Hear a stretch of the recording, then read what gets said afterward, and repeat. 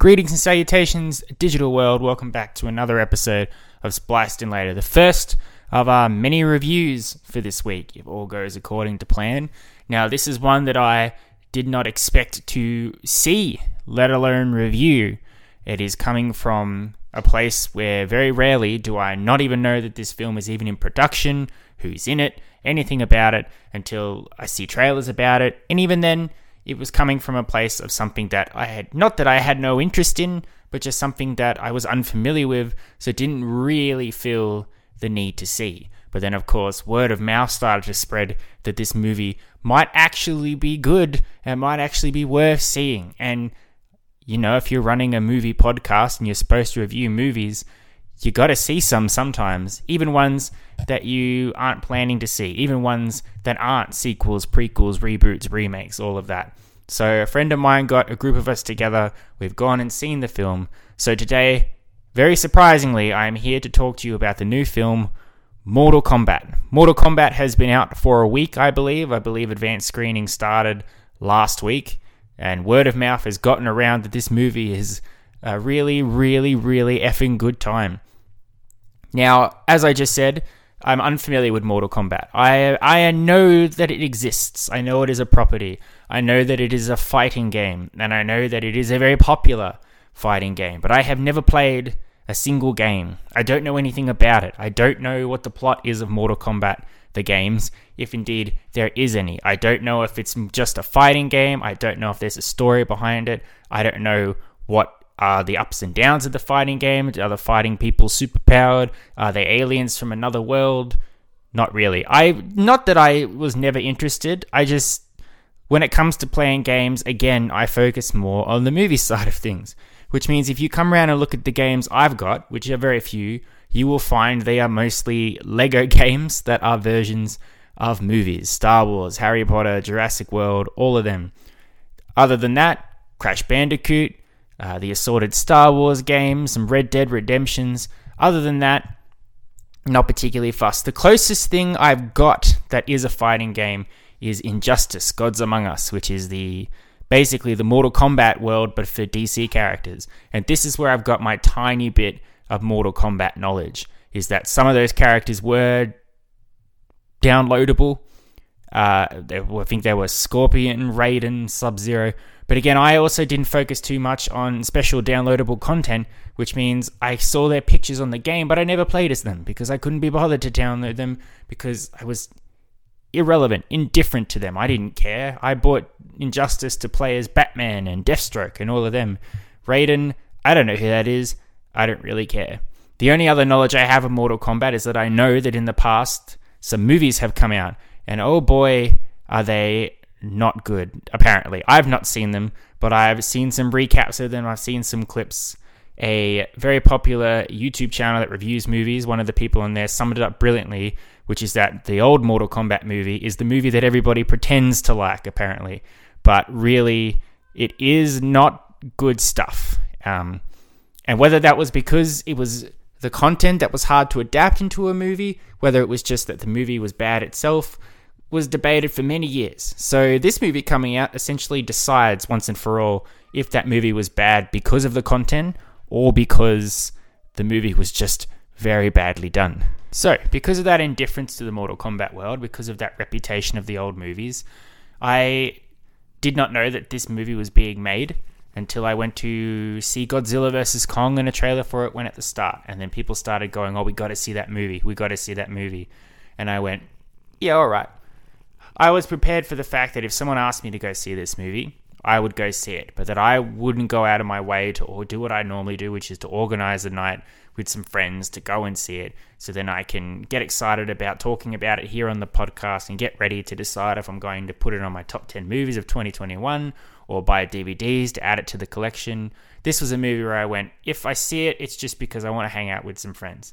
And of course, lo and behold, one of my friends put us all together and off we went. And I thought about doing some research about Mortal Kombat before going, but I was told in no uncertain terms that it doesn't matter whether you are familiar with the games or not. Mortal Kombat is very notoriously not necessary to have a plot to have a good time, and to just roll with it. You probably won't know who the characters are. You probably won't know all the references to the games. There's probably one or two that you will get just because you'd have to live under a rock to not know things like Fatality and Get Over Here and all of that jargon. But yeah, so I've just come back from seeing it, and what do I think? Well, let me tell you right now that I haven't seen many movies this year, but right now Mortal Kombat is the best movie that I have seen for 2021. For one very specific reason, is that it is, as what has been lovingly described by other movie reviewers in the past, it is complete schlock. It is big, dumb, silly fun, which doesn't rely on it being this artsy-fartsy movie with a purpose and a drama and a story or whiz-bang special effects or anything like that that's guaranteed to win awards or make people talk or go down in history as one of the most influential movies of all time. This Mortal Kombat is just an hour and a half of over-the-top action, bloody violence, very over-the-top characters and personalities, tons of different fighters doing different things, a very, very minimalistic plot. Now, don't get me wrong, there is a plot here. I'm not knocking the movie by saying there's not a plot. There is just enough of a plot here that you understand the point of the movie and why people are doing the things that they're doing. But doesn't take much more than that, which is great, because when you're trying to comprehend all the different characters and all the different things and all they can do, you don't want to then be trying to focus on some big extravagant plot. You want what's in front of you to make sense, and boy, does it make sense for the most part. There was one point in this movie where I did accidentally out loud say, what the fuck is going on? But that was at a point where a character had literally appeared out of thin air with a boomerang super disc hat and had hurled it at this woman with these lips that were bloody and mangled and all that, and I was going, hey now, I don't understand, but not in a bad I hate this movie sort of way, in a this is absolute bonkers insane, but I'm loving it. I know as about as much as Mortal Kombat coming out as I did going in. I know these names now and I know these characters. I couldn't tell you if they were accurate to the video game or not, but from who I've spoken to afterwards, it does seem like it. Some liberties have been taken, specifically with our main character, but otherwise the essence of Mortal Kombat is there. And from what I can see and what I can hear as well, this is nothing like the old Mortal Kombat movies of past. This is an accurate, on-the-nose movie that respects Mortal Kombat and tells the story and gives it justice, but also makes it a fun, schlocky, action, pulpy, silly, extravagant film that anyone can have fun with, whether you're a Mortal Kombat fan or not. The very, very loose plot, and what is interesting is that the main character of this movie is apparently not a character from the video games, not one of the famous people like Scorpion or Raiden or Sub-Zero. You will hear me say those three names quite often because they're the ones I'm most familiar with.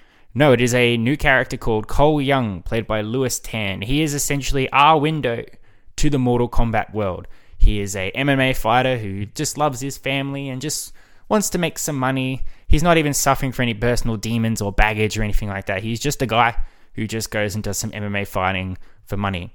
But then he's caught up in this crazy thing because he has this mark on his skin, and he comes across another fella called Jax who also has the mark on his skin. And Jax is the gateway to open up to a whole world where he discovers that there are a whole bunch of people with these marks on their skins, which means they are chosen to be participants in the tournament called Mortal Kombat, which is basically a tournament, I am assuming, for the soul of the world, essentially, whether it's going to be run by good people or bad people. Demons want to take over the world, or gods or devils or whatever the heck they are from other world, Outworld. Earthrealm is our world. They've won 9 out of 10 Mortal Kombat tournaments. They just got to win one more, and apparently they get the Earthrealm. But they've decided they don't want to do the Mortal Kombat. They just want to kill everybody before there's even a tournament, and then they win by default, which means they got to kill all the fighters, which means they go after Cole Young. Cole then meets up with some other characters, Sonya Blade and Kano specifically, who join him on his quest to eventually go to the home base, where he meets up with the Raiden, the leader of the God Good Guys, and a few other, Lee Kung, and some other people. The names escape me as I speak right now, but very interesting characters with very unique powers. And it turns out that if you've got this mark, then you have inside you an Arcano, which is a special ability, and you have to unlock it. And the abilities are what make it fun, this movie. You can have flamethrowers, you can have lightning, you can have ice powers, you can have super strong strength, flying, lasers, anything like that. It's all up for grabs. Everyone's power is different. So, of course, Cole and his fellow companions have to try and unlock their Arcano in time to stop the villains from breaking the rules and killing them all and taking over the world. That's it. That's basically it. Cole is the usual, I don't understand, I'm the underdog, I can't access my Arcano, I feel out of place among all these other people, but eventually he will, of course, be the hero that everybody wants him to be. And I really like seeing Lewis Tan in this lead role. I think Lewis Tan is quite a good martial arts style actor. I think he would be great in a lot of these sorts of movies. He look, in terms of acting, the acting in this movie ranges from okay to hilariously bad to hilariously funny. Everybody's having fun with the movie. I think Lewis Tan is very flat. I will say that it's very one note, his character and his motivations and things. He doesn't express too much, but I think that's because he's supposed to be us. He's the straight man. He's the one who's taking in this world, because boy does everyone else around him have larger than life personalities. I really liked all the different characters and all the different powers and things they had. I was intrigued by a lot of them. There was a point towards the end of the movie where a whole bunch of characters just keep getting introduced, mainly for the bad side, and I just had to accept that these are characters from the video game, and I don't really need to know their backstories or motivations or anything like that. I just need to know that they are the bad guys. It's the good guys, the characters on the good side of the Mortal Kombat, which you follow and get to know their personalities and their powers and whatever. And they're unique in the way that a fighting game always has very unique characters. You've got the super disciplined martial art fighters. You've got the army military tough brutes. You've got the anti-hero swearing jerky characters. You've got the tough sassy women. All of that, they're all in here, and they're all played interestingly by actors who I have not seen in a lot of movies. I've seen as a lot of side characters, supporting characters in other movies. I've seen them on TV shows, but there's no huge big name in here to steal the show from everybody. I think the biggest name in here is Hiroyuki Sanada, who plays Scorpion. He is probably one of the more well-known of the actors. He's been in a ton of stuff. The Wolverine, 47 Ronin, a whole bunch of different things. But he's also, he takes a backstage to Lewis Tan and everybody. He's there, he's a part of the plot, but he doesn't steal the plot from everybody until he needs to, because Scorpion is one of those apparently legendary characters. Legendary enough that even I knew about him. So naturally, when he does show up on screen, he is going to steal the show, but they do it in a way where it's important to the story. Of the villain side, Sub-Zero, he's the most villainous. He's the big antagonist everybody has to overcome. He's fun to watch. He's very one note in terms of what he wants to do, but his powers are utterly terrifying, and it was a little creepy to see him sneaking up on people and stabbing people with ice and all that. Aside from Lewis Tan on the good side, Mechad Brooks plays Jax. Jax was an interesting character he does the job of getting Cole into the world. We also have, I don't remember the actress's name because I wasn't paying attention to the credits, but Sonya Blade is also fun. She is the fish out of water in the story because she doesn't have a mark, but she still wants to participate. So she has to overcome all of that sort of stuff, some prejudice, some demons, everything there.